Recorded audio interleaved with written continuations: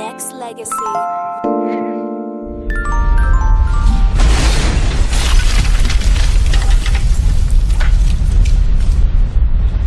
He influenced not just me, but so many other people throughout the nation, not just for his acting talents, but also everything that, as far as hard work and dedication, we can be able to have. I mean, you know, Blueprints is done in one by this man that I have right here, which is Ernest Thomas, and he is on this edition of Branded After Dark. Mr. Thomas, how you doing? Oh, I'm doing wonderful. How are you, my brother? I'm blessed. Yes, I like that. Blessed. That's me. Absolutely. And I want to take the time to say thank you, because, you know, again, just, you know, me reaching out to you and you being an influence not just in my household, but so many different people's households throughout their lives. Your hard work and your efforts and your dedications has been inspirational, and I got to tell you, thank you from the bottom of my heart, because watching you on TV, not just what's happening now, but, you know, seeing you on Everybody Hates Chris and all the things that you've done throughout your career, I'm a big fan, and I'm a big admirer for what you've done. So thank you. Thank you, my brother. And you know, Aaliyah, you were, God rest her soul. I had the pleasure of meeting her twice, and she was the sweetest girl. Absolutely. So I had those moments, those times when I met her. Yeah, it was a great loss. Even for that brief moment I met her, it's like she totally embraces you, you know? Mm-hmm. And she was incredible love and charisma and talent, but so just joyous and happy and humble, you know? Right. I just want to throw that out too. Absolutely. So how's Mr. Thomas doing in this world today in 2012? How's everything going with you? Man, I'm telling you, I'm getting so much love, my brother. Just did a play. We sold out at the Wilshire Ebell Theater with Loretta Devine and Vanessa Bell Calloway and Flex Alexander. And when I came out, the audience, I hadn't said a word, and the audience just went out. You know, I'm just not. And people think, oh, you should know that. I said, no, I don't. I don't know that, you know. And that's love. I'm always thrown that they're loving me like that. I mean, I hadn't said a word, you know. Right. And then when I came out with a curtain call, they jumping to their feet and they just hugging you, and I had to go out to the audience. And so it was just, so that was, we did 3 sold out. And then I was on a film at night, young African-American lady and her husband. Brilliant. You're going to hear a lot about her, and just to be able to help her and see, I love seeing the young people, you know, at this age as a senior citizen. I get a joy in seeing the future, you know, right? And the young actors that I see and actresses, man, and if I can just coach them and say, hey, and give them a good word. But God I'm just supernatural. My mother, I wrote a book in honor of my mother called Conversations with My Mother, for the Mind, Body, and Soul, and that's out on Amazon Kindle. So I gave her flowers while she's still alive. Right. And then I'm doing a big thing in Maryland next weekend. It's a collectible show, black collectible show in Gaithersburg, Maryland. But we recently were in Jersey, which is 99% white people coming from all over to pay you, you know, hundreds of dollars, and just crying. And, you know, that show was 35 years ago. And they're crying. You got the DVDs, and my children are seeing it, and they had us crying, you know. And right. It just, I just, it's hard. I have to pinch myself and say, by God's grace, God's amazing grace, you know. That a kid from Gary, Indiana, you know, in the projects without a father, had a dream that came true. Did you feel when you were filming What's Happening, and I'm pretty sure you probably had this question asked millions of times, did you feel at that point in time, throughout the, you know, seasons that you guys were on, that, you know, wow, you know what, we're doing something real special here?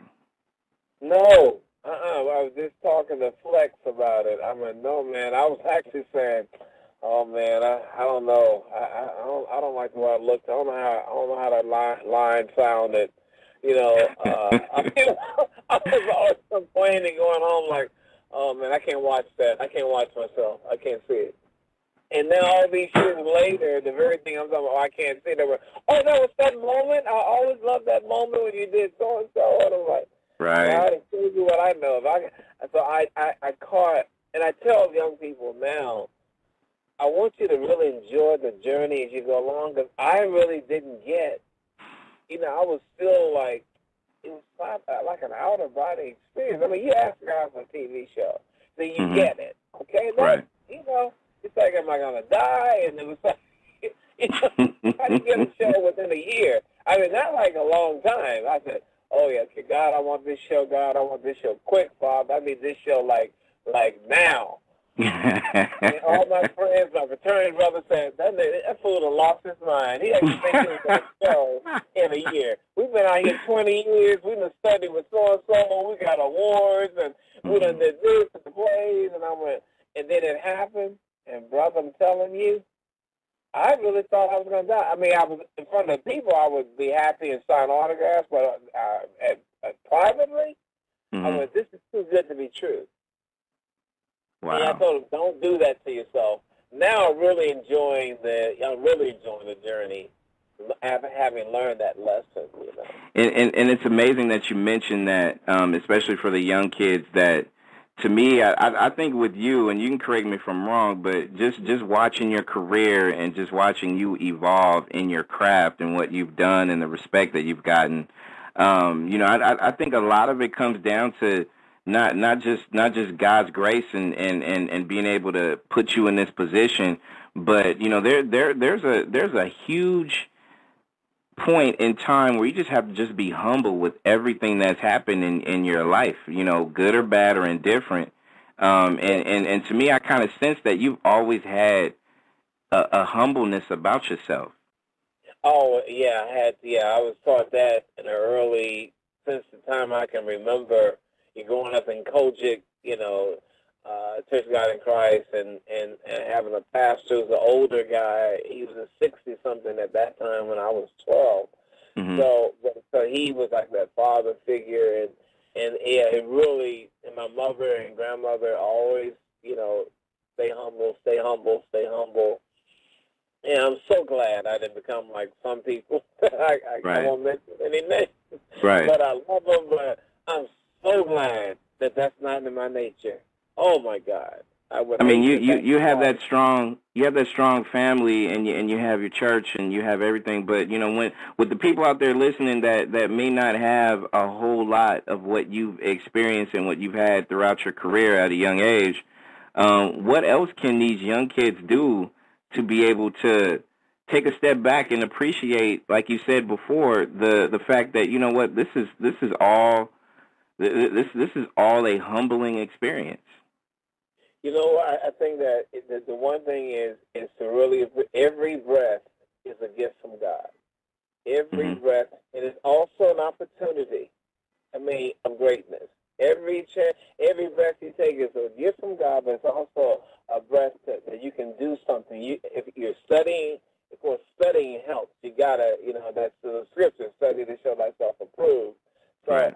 I didn't just say I want to be an actor and just say on blind faith I'm just going to walk around. I did study at the American Academy. I knocked on doors.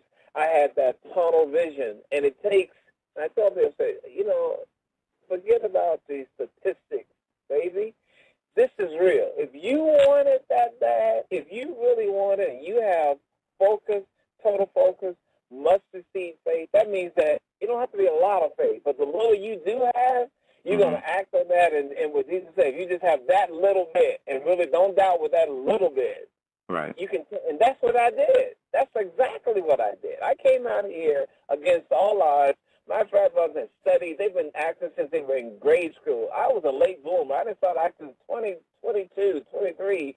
So they were laughing at, who is this? Who is this upstart? What they didn't have was all their skills. Right. They didn't have the faith. I had just an incredible faith, and thank God I didn't know any better. I didn't know any better that it's going to happen for me. I don't care what happened to anybody else. I'm sorry for you. I can't make you believe. I can't waste my time. And you can't do that either. Stop wasting your time trying to make people get on board with your dream. What I did was, if anyone didn't agree with me, I said, God bless you, but we don't have this part right now. God, God loves me more than my mother. Even my mother got to take a back step to God. So I'm going to tell you, I can't be in touch with you right now because we don't seem to be on the same page. So when God gets through with this mission, when I get through with this mission that God has me on, I'll be in touch with you. I cut all negative communication off. I mean, people could not believe the Ernie that's always nice. Not that I wasn't nice. I didn't curse nobody out. I just simply say, I'm going to lose your number, you lose mine, and God will let me know when I'm able to talk to you. But right now, he got me on a mission that you don't believe in, that you laugh at, that you think is ridiculous. And so when it happens, they're bowing. They're there. They're the first ones bowing. Oh, man, hey, man, I told you. No, they weren't there. They never were there. And it's a lonely road sometimes. And we want to have the company of those people we grew up with. Maybe sometimes they were there for a season. So now it's just as long as you and God are together, you're the majority. That's the thing you got to get to. And I can't emphasize that enough because they make it too difficult. It's not that difficult. Get your skills, but mainly incredible faith. Do not ever speak a word of negativity. You never heard me tell anyone how bad it was. I'll be crying in my hotel room in L.A. No one ever knew. I'll be crying all night and shower that morning and got a smile on her. No one ever knew that I had, even when I had the doubt, I gave it to the altar. I gave it to God. I went to the secret place of the Most High. Because no man or woman can do anything. God, he said, bring it to him. So I totally did that because what we're asking for is something incredible, especially as an actor. If you want something, but if you want to be a doctor, whatever, man, it takes that incredible faith beyond just the knowledge. It's that incredible, because God will bring you knowledge you don't even know you had. I mean, there are things that came to me to say that I didn't even know I was going to say it. I went to offices and they said no solicitation, and I'm knocking on the door, and they said, didn't you see? No, and God would give me something to say where they would allow me to come in. Did you feel at one point? Did you feel at one point in time in your when you started off that you were looking for someone to praise your work, or were you just really like at a point in time in your career in the early days where you were just like, you know what, I'm going to do this the best I can, and whatever happens, happens? Yeah, when I got out of trying to get people to praise it, when I just went, okay, God, I'm going to have to just believe I have it and stop getting with this committee, second-guessing myself, because it's killing me, So, because I was going to some auditions, and they look at you funny, and even with what's happening, there were a lot of people. It's like 200 actors, people I knew. They went to Philadelphia, Boston, all the top major cities looking for this Rod character. At that time, Preacher Jackson, because it was based on Cooley High. So it was a major thing of like, who is this guy? And I'm so worried about.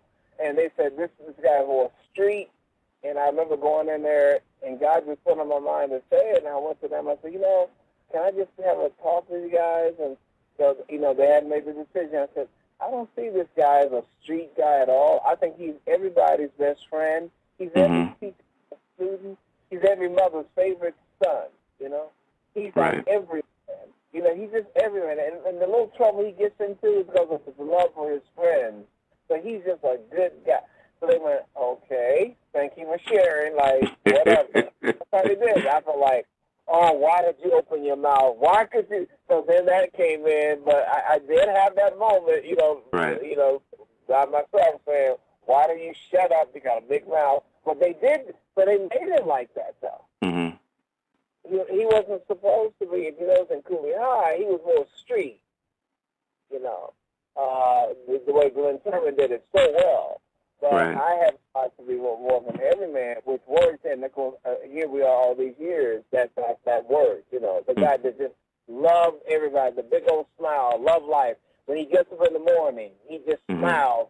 Thank God for another day, you know? That's right. And I'm glad that's what I told him, and that worked. And when I see it now, I really appreciate that moment when I come out of the house, because that's just God. God, when I come out of that big smile, that is real. Yeah. That is real. Wow, amen to that. Ernest Thomas is our guest on this early edition of Branded After Dark, and throughout, like I said, I'm a fan first. So to me, just being able to have dialogue with you is a blessing in itself. And I know a lot of fans are out there worldwide, and there's so many people from different states and countries that still listens to or looks at actually. The classic episodes of what's happening now, and of course you've done so many different things on Everybody Hates Chris. You were on Martin. You were on so many different levels that elevated your acting career. Let's just fast forward to this year now that we're in, and you see the evolution as far as how it came with sitcoms, how it started to where it is right now. Do you feel comfortable on a national broadcast that the craft that you have left is being portrayed correctly as far as different shows being aired, as far as sitcoms, or do you feel like there is a major opportunity to improve television and television sitcoms? Oh yeah, I definitely think that it could be a lot of improvement, but I'm not like my colleagues who are just so. They're just almost hateful about it. Right. And I just say, when they know better, they'll do better.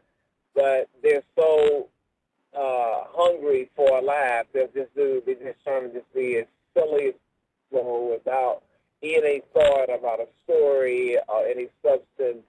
But they mean well. They're just trying to get a laugh, and perhaps when they grow in grace, they'll do better and they'll write better shows, But definitely, people come up to me and tell me that. I mean, even young people in shows say, man, but you were in what's happening. Like, wow, man, that was, when I did Steve Harvey's show and the young lady played Cedric's girlfriend.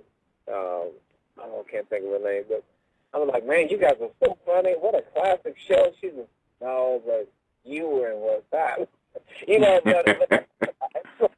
so I and even like the reality shows, a lot of people criticize those or the rappers who are acting. And I said, you know what? There's always some good in it because God bless them. It's all about the money. If there wasn't if the reality shows wasn't making money, they wouldn't be in existence. So it just makes us have to work harder in creating true stories ourselves, and if we have to shoot them and put them on webisodes, it's like a worldwide web. We don't have to have a network's approval. So if they're doing reality shows, we can just in our bedroom with the neighbor's garage, the cul-de-sac of houses, we can do the whole thing and make a worldwide sensation if we tell the truth. So God has given us the World Wide Web. You might get a call from China, my brother. You might get a call from Switzerland. Like, brother, forget that radio show. We want you here. We hear your heart. We got something even better for you. Right. And I've always looked at it like this, Ernest, and I always feel like, especially when it comes to not just mainstream television, let's just even go mainstream radio for that matter. Yeah. I miss the shock value of it. Anytime that I've seen something for the first time, it either came from like one, maybe two different sources, be it if it's TV or radio or something like that. And I miss that excitement that people get. Now everything or a lot of it is viral now, where people will be able to get it beforehand, so that it takes away from it. But I love the classic, and I still look at the classic sitcoms, because to me it made me feel more like, okay, well, this is home to me, and I don't lose touch with some of the newer stuff. But some of the newer stuff confuses me to the point where it's just, I find it hard for me to I guess you could say, basically just, not appreciate their acting skills, because I always feel like, you know, anybody that has talent is definitely a blessed individual. But I'm sometimes I find it difficult for me to actually you know, relate to in some cases, because to me I feel like it is more, you know, mainstream than anything else. I totally agree with you. I have to go back and watch the Sanfords and the Good Times, and I do. I'm not gonna lie to you. I do have to comfort because it's not that the new shows. It's not that the talent is not there, but yeah, I totally agree with you, my brother. That part. I do miss those days, you know, and that time period. And with me personally, it makes you appreciate what was given to you during the early days more. And, you know, and sometimes I'll put my daughter, because my daughter's 9, and I'll talk to her about certain shows that used to be on that, you know, was to me was a lot of fun. And not only was it funny and had messages and it was entertaining, but a lot of it, and I told Danielle this, and we're going to talk about Danielle as well, because I had her on my show about a month ago. Okay. Absolutely. Yeah. And I told this to Danielle. It's not really about, you know, what was actually placed as far as, you know, different shows, because I think throughout the years and decades, everybody has a favorite or 2 or 3 or maybe more. But I think it was what you guys have done and the work that you guys put forth to give us that, because, you know, 30 years from now, 50 years from now, 60 years from now, people will still talk about what's happening now. People will still talk about Ernest Thomas and his contributions to entertainment, and no one can take that away from you, and I love that. I love being able to watch, or especially when I was growing up, watching history. Yes, my brother. Yes. And I think it's important for us, you know, not just us, but also the world to know, not just radio and all these people listening tonight, but people in general, just to kind of get a good sense of, you know, exactly what our culture stood for as far as the efforts that we put to be able to put the newer people in position to do this. Yes. Woo, brother, yeah, you that. It reminded me of this. It was a soldier, a white soldier had done a couple of tours in Iraq, and he came to a autograph signing. So he came to me, and I'm signing it, and he's saying how excited he was, and he begins to cry. And he started apologizing. He says, "Oh man, I don't know what's going on. I don't cry, you know, like." And it was just, he said, because it brought back, he didn't know how much it meant. So I mean, he knew, but to see it and to think about it, and so, you know, that is a good feeling to know for generations to come, and that the Good Times and the Sanfords and all those other shows that.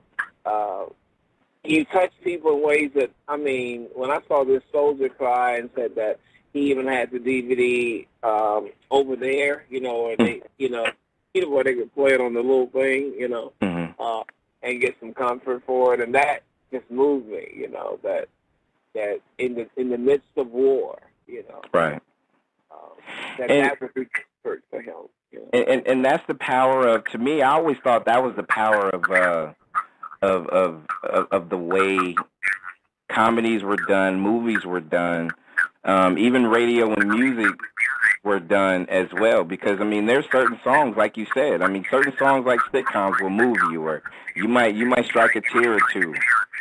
And you might just, it takes you back, because you know, looking at what's happening and remembering it gave me so many childhood memories where it's just like, you know, if I hear your voice right now, and it just, again, it takes me back to a certain time. You know, it may not have been the best of times, but in a lot of ways, it was all that I had at that particular time. So it really puts you in a real surreal place. Yes, my brother. And you're right about the music and the radio, and because I hear certain songs and booing. People like, what is wrong with you? About me, like, the Temptation. I met Smokey Robinson. I'm just hugging him, and I love you. He said, I love you too. I had to, I was a little kid when I heard Smokey Robinson, and Barry Gordy, and it just, so yeah, that I'm oh man, yeah. See, I didn't stop and make Ernest Thomas just pause real quick and reflect, huh? You did. You really did. You really did. And at this age now, I don't mind emoting.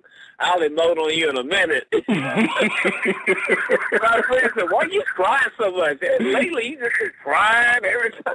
I said, well, you really appreciate, the good things that you've had in life and things that really bring back such great memories, and that, like you said, it might have been not the best of time, but the music gave you comfort at that time, Absolutely. Or the show gave you comfort, and can't buy that, man. Not at all. You can't buy that, yeah. Not at all. And we have Ernest Thomas here on Branded After Dark, the early edition. And tell the world about your book. And I know you said this was in dedication to your mom, but how did that all come to pass with this book? Well, my mother was giving me the guilt treatment, because I was writing my book, which I'm still doing, From Rods to Riches, and really like a motivational autobiography, and so my mother would keep saying, yeah, I got to get my book done before I leave this earth, I got to get somebody. I don't know who I could get, but I know I'm trying to get somebody. And I'm like, okay, I get it. So, and when I started doing it, she's 81 this year. And think about, she was raised in Mississippi, where that was the backbone of racism, Right. And for her to get through that, where no doctors, just the fact that they had just the natural healing and all that stuff. I mean, they had it the heart, a little old stove with the stuff in it. They got it wasn't no gas stove, but just the outright racism, and still have a smile on her face, right. because of the faith in Christ, and that she has no resentment towards the people, and this love. And I'm like, Mom, you don't have anything. She says, no, babe, I don't know why you keep, I'm just saying, maybe somebody else will, but I've learned I have to forgive, and, that, at the time, something I heard her or whatever, but she says, I had, it was that faith and being baptized in the river so early on. So just all the struggles and having me at an early age, and, and my sister, and just that journey, but just Mississippi alone, right. I don't think I would survive being black, or especially a black female even, but because I know they were taken advantage of. But I just don't, I said, Mom, I don't see how you did it. I really don't see how you are sane right now, And he says it's her faith, so that's what it was, in honor of her faith as a Christian and mother of the church. And she amazes me, because she still has a smile. I mean, she just laughs. She did that even through the abusive boyfriends and stepfathers.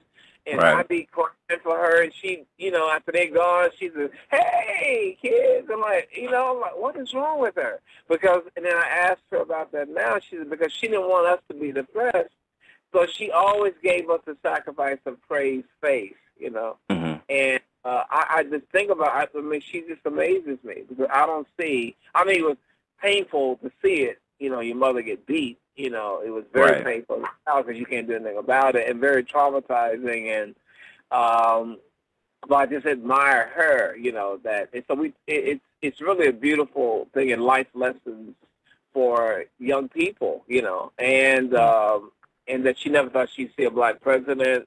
That was amazing to her. And right.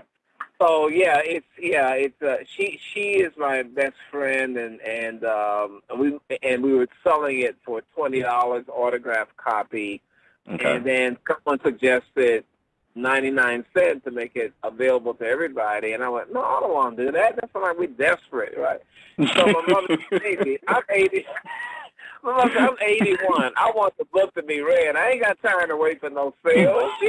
I'm 81 years old. I don't know if I'll live tomorrow, you know. So I went, oh, okay, yeah, I get it. So we did the Amazon Kindle, and that's why we did it, to make sure. We did a audio version with Ella Joyce. Remember Rock? Absolutely. Yeah, she's doing my mother's words on there, so that's going to be coming out soon, too. Very good. But, Very good. Yeah, an incredible, like I said, I don't get how she kept her sanity. I still don't get it. Yeah.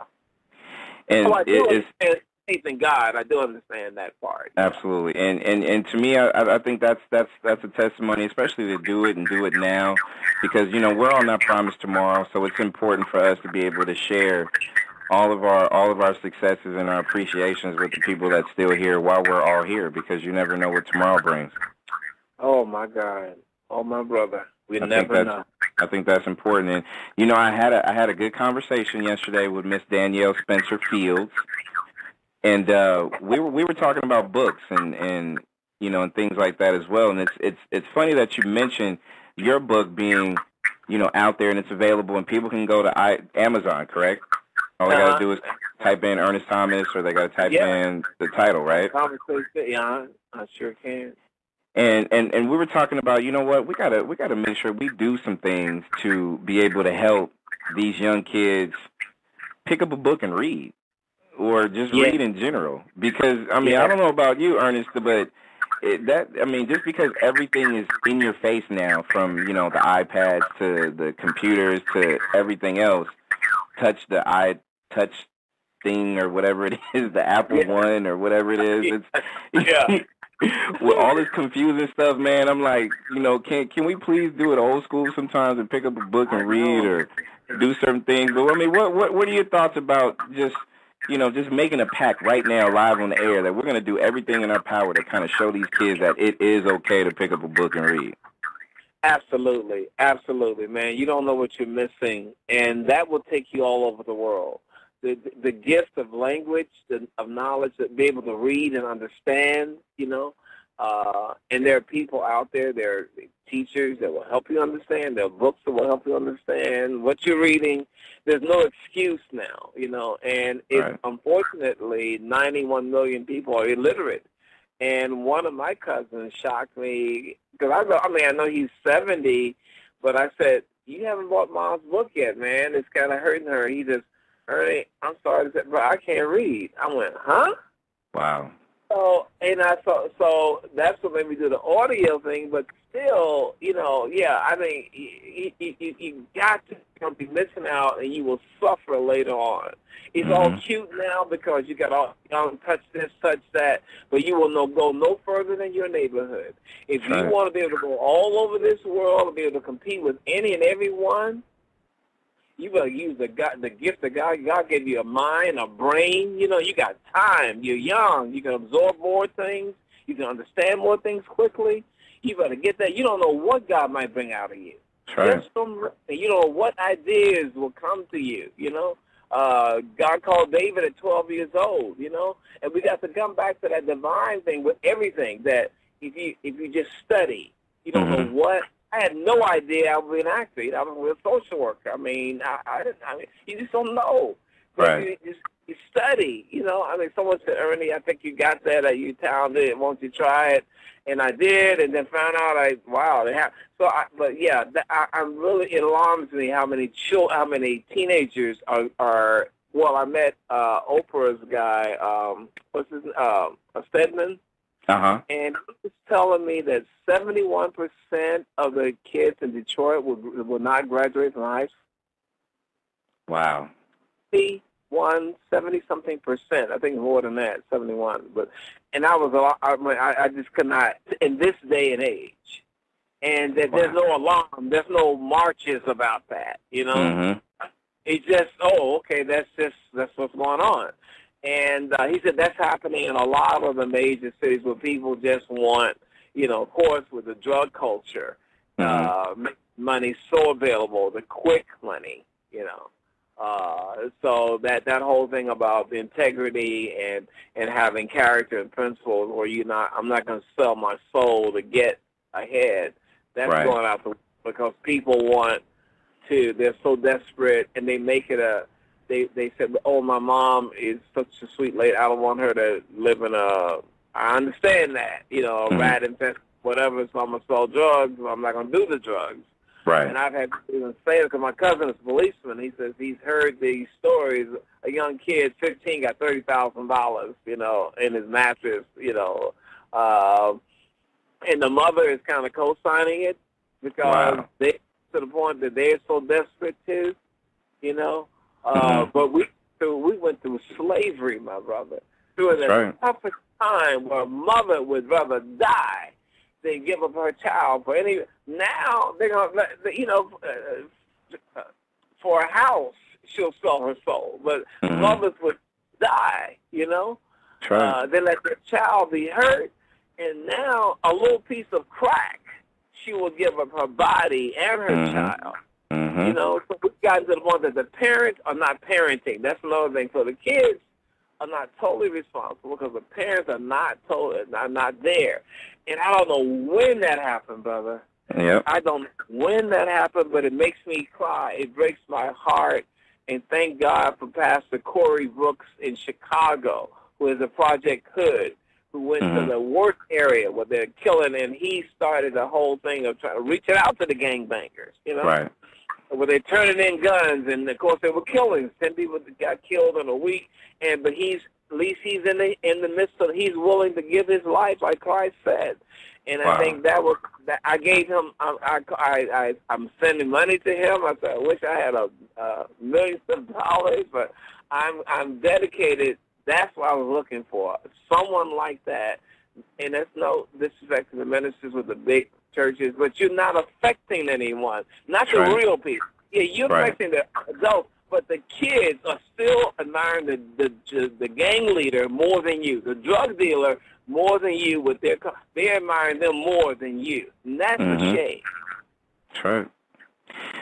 Ernest, you remember back in the day where, well, at least in our generation, growing up, if there was anything going on that was negative, if you were outside and you were getting into it with another kid, or if you were doing something that you definitely was not supposed to be doing, there was a neighbor, there was a parent, there was somebody that was on that block that would knock on your door and would tell on you in a heartbeat and would put you in line. Absolutely. We don't have that no more.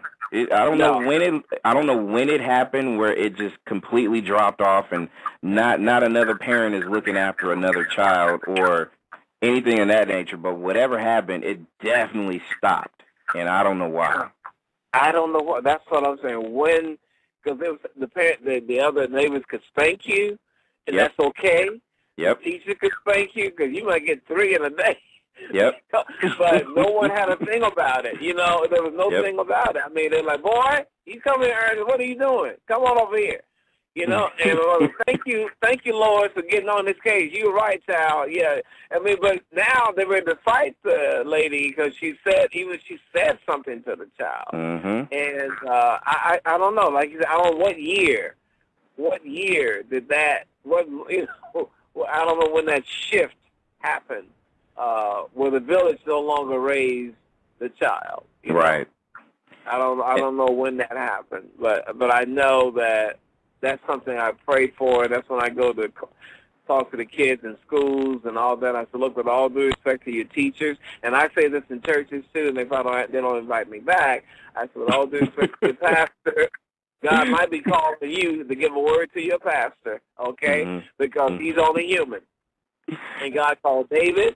So don't be idolizing the pastor, because in case he get on crack, you might end up on crack. And if he falls somehow, all of a sudden now, but this guy with these great sermons that mesmerize you with every word, he done fall, and now you tripping. You shouldn't be tripping because you need to study the word for yourself and ask God to guide you. God, what do you have for me? Don't wait till you don't need to be an adult. I mean, right now at 9, 10, ask God for your own vision, a strategy for your life right now. And of course, I don't get invited back, but I think I don't. I'm serious. I do not get it. But I think it's so important that the kids stop idolizing, you know? And if we can get these little kids to be like little light bulbs of faith and reading and education and learning, man. Right. And and I'm not saying it. I believe it just takes. That's why when Corey Brooks, I say again, I hope you have him on your show one day, because I think if we could get like the major drug dealer, the major gangbanger who's killed everybody, and he changes, right? And that's my prayer every day. God let a Paul among let there be a Paul among these guys, because that would really. They know that the daddy or the cousin, but if the hardcore, just killer drug dealer gang member changes, oh my God, that will be so powerful. So that's my prayer, because it's going to take that. It's going to take those Pauls happening, and the reason they're not happening is that preachers are not. They are going for the dollar rather than going for the calling of Christ. You know, right. They've opted for the money. They built these big marble structures, and they got the planes and the soul beings. Ain't nobody transformed. Because if the drug dealers are still there, your job you haven't done your job. If you can't walk down the street and the drug dealer should tremble. If the preacher got the true calling of Christ, he got the supernatural power of Christ in him, he should go up to the drug dealer with no fear, not say, my brother, I just want to invite you to church, brother. I want to know a guy. You don't know about touching his hand. That guy should affect that boy. It should affect that young man, because you got the calling. Otherwise, you just living a lie. You just live a shadow of faith. There's no miracle. There's no result. All we know is there's a bunch of money. All you proving is you can make some money. You can raise a lot of money, but where are the lies, man? And it sickens me, man. It was to one point, this preacher, I started cursing. Wow. And he said, you know what? I said, I'm so sorry. He said, no, brother. Keep on. He said, no, don't apologize. He said, I understand. I said, I'm so angry. I said, I'm so angry, because how many more churches do you need in South Central? How many more do you see? It's the church after church after church after church after church after church, and still no transformation? You got to ask yourself that question, absolutely. And I feel like this, and you made a major point about these kids idolizing others as well. And this is Ernest Thomas on this early edition of Branded After Dark. And to me, I think there's a difference between being an idol or idolizing someone and showing your appreciation for someone. Exactly. Because I think a lot of us, like I said, me being a fan first, I think I've appreciated what you have done, what Danielle have done, what Fred Berry has done, what so many of what you guys have done throughout your career and when you guys first started as well. I think that appreciation was so huge that as it spilled into, generations after generations, somewhere, like we said, to me, I think that's a big mystery as far as when it all turned into idolizing. Like they meaning some of the people out there would look more at, okay, let me see how much you made versus what you've accomplished. Yes. And to me, I think that's it's pointless, because to me, it's not about how much money you have. It's about the lasting legacy that you leave with someone. Thank you. It's so funny you said, when the show was canceled, people who, he's like you have a terminal illness that's infectious. A highly contagious disease. So when you said that, that's what I thought about. It's like, that's a shock thing. That's a shocking revelation, man. Yeah. You think, hey, they don't have time. They don't want to hear you talk. They don't want to have nothing to do with you. So it's so funny that when you said that, it's so true. They forget about the achievement. It's just like, oh, yeah, I heard your money got funny. Yeah, so... you're so right. Because I always believed in Ernest, correct me if I'm wrong, but I think you're going to co-sign this too, that it to me, you're not going to be able to take the money with you when you go. Oh, You're not going to be able to do that. The best thing you can do while you're here, I mean, and everybody loves things, and they want to have accomplishments, and money comes with that. But, give me something that somebody's going to be able to look at, listen to, or hear 20 to 50 to 100 years from now that will span generations after generations, and I'm good. I'm good, brother. I am so good. And I think about the head of Time Warner back in that was in the 90s, and he got a $280 million bonus, whatever, and he had this cancer, and I said, I bet you he would give up every dollar, and he died from the cancer. Man, you can't take it with you, so you can admire all that money all you want. You're gonna be in that coffin alone. Right. Put the money in there's a waste. It ain't going nowhere, so it's still waste. So the only thing you hope you can do is leave good deeds, and that's what when I met Muhammad Ali, and I was so blessed that he took me on his wings. And talking about a humble guy who don't care about the money, who's given to Jews and Christians and Jehovah's Witnesses and Italians and everyone in between, don't care about race or any of that, and just gets tired of when people talk about how much money he has. He helped me because I was tripping on people treating me so bad, and he went, well, what are you complaining about? God bless you. You should be thankful, jumping for joy. God bless you with a TV show. You admire it all over and all that. Forget about the negative. You got to thank God and go out here with me. We're going to go to these hospitals.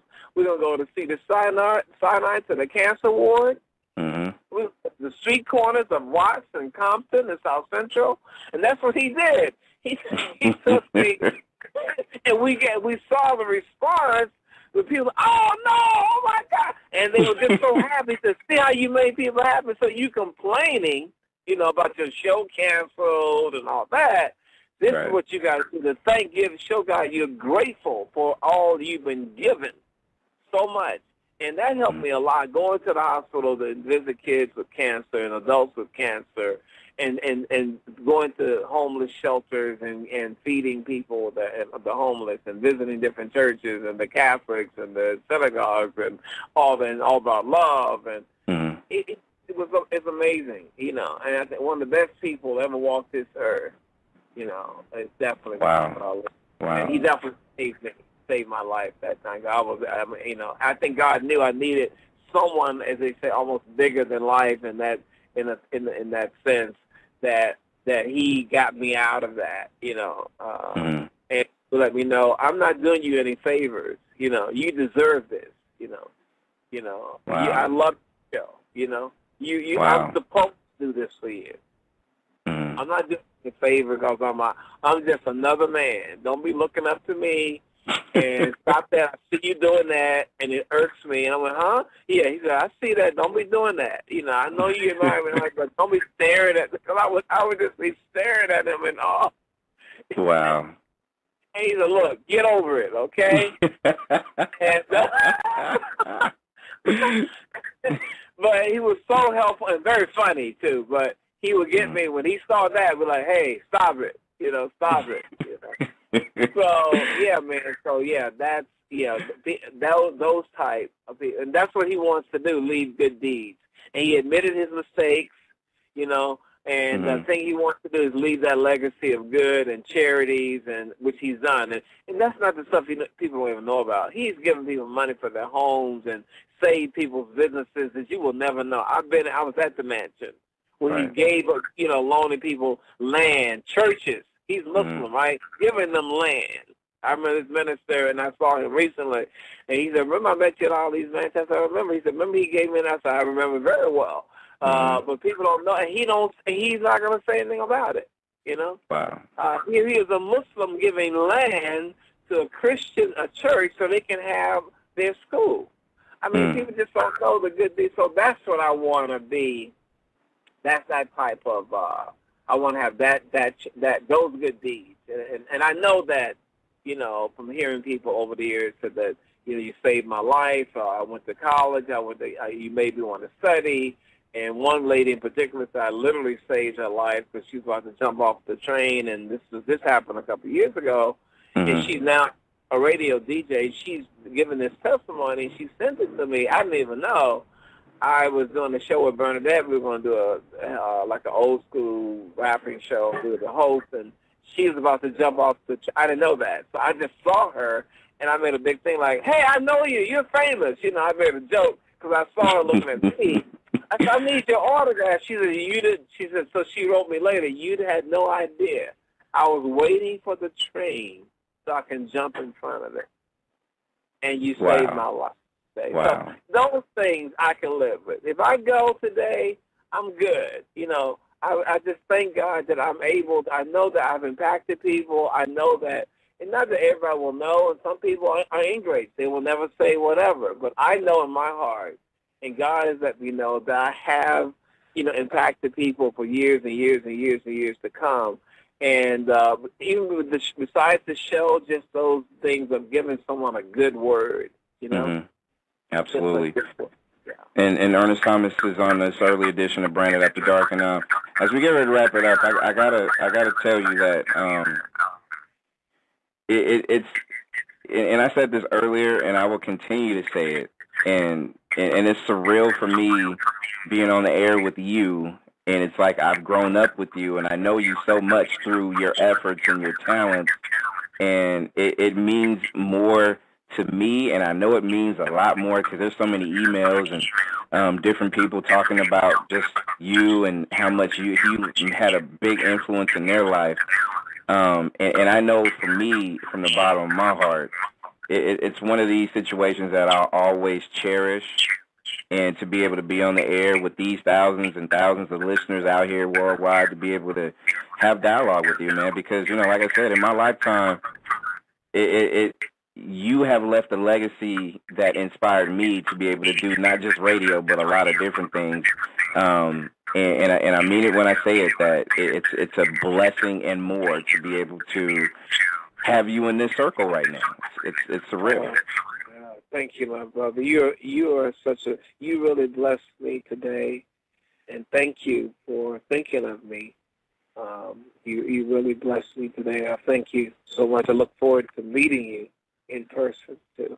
Oh, you better believe it, because, you know, with your book being out, I definitely want to try to get you out here so you can be able to you know, share your books with you know, do library stuff, do as many different things as we possibly can. So, yeah, this is never the end, only the beginning.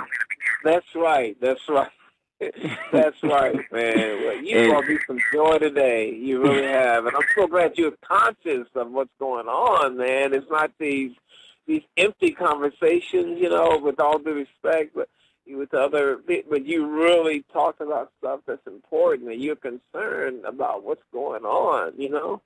Man, and you know what? It's all about leaving a legacy, Ernest, and I just really, you know, especially not just me being a father and having a 9-year-old daughter, but, you know, remembering what everybody else through generations has done to set us up. I don't want to see us as a generation fail, not just this young generation, but the generations that's going to be here when we're not here. Yes. Yeah. So we have to focus on that. And before I let you go, a lot of people are asking, you know, and I found you on Facebook as well. Like, let the people know where you're at on Facebook. Oh, yes. Ernest L. Thomas. I added the L because my middle name is really Lee, and I've been wanting to do that. And I know Samuel L. Jackson will probably say that. I love Sam. But, no, I wanted to ask. So it's Ernest L. Thomas on Facebook. It's also, my email is e@ernestlthomas.com. I have a website, too, www.ernestlthomas.com. Yeah, so. Perfect. And I do, you know, Twitter. I do the Twitter, too. All right. There you go. They got me hip now. I'm trying to get hip. Yeah. See, you know what, and you see, you're just like me. We're in the same range, not just age wise, but, you know, we're still adjusting to all this new stuff, this technology, this social media, all this stuff. So, you know, if you're tweeting and you're Facebooking and you're doing all this stuff, man, you're good. You're good. That's all you need. You don't need nothing else. That's right. the world, see, and the thing about it is the world is in the palm of your hand. So there's so many people that can tweet you from China that loves you, that from different parts of the globe that can be able to reach out to you and, you know, at your fingertips. Oh man, that's what's so awesome. And I get it from all over Italy and Switzerland and Brazil, and they doing their own thing on YouTube with Mr. Omar in Spanish, and it's awesome. Yeah. Absolutely. Well, Mr. Thomas, thank you very much. And we got to shout out Miss Cassandra as well. We definitely got to send some love out to her. Yeah, my publicist, Cassandra Williams, Wet PR. That's right. We write it, we edit, and we tell it. That's right. I love her to death. I love her to death. She is a ball of fire, and I love it. I love every single second of the conversations I have with her, and you know, blessings to you, man. And like I said, it will be an honor and a privilege to be able to be alongside you and trying to help you know, help these kids and put them in the right direction and have them pick up a book and read. Yeah. You don't have to be on your internet tonight. Just pick up a book and let's read. Let's do what we got to do. You know, absolutely. Let's do it. Please, let's do it. Yeah. That's right. Yeah. Much success, much love to you, and I will be in touch with you, Mr. Thomas, ASAP. But I want to thank you again for coming on the station, and hopefully many more times we'll be able to have dialogue and conversations, not just on the air, but also in person. I love it. I look forward to it, brother. And God bless you 1,000 times, my brother. Hey, same as you, and thank you for doing what you have been doing throughout your career and continue it, because you have earned, and you have a lot of people out here, including myself, that respects everything that you have done, and continue doing what you're doing. Thank you so much, my brother. Thanks a lot, Mr. T. All right. All right. All right. There's Mr. Ernest Thomas. Next Legacy.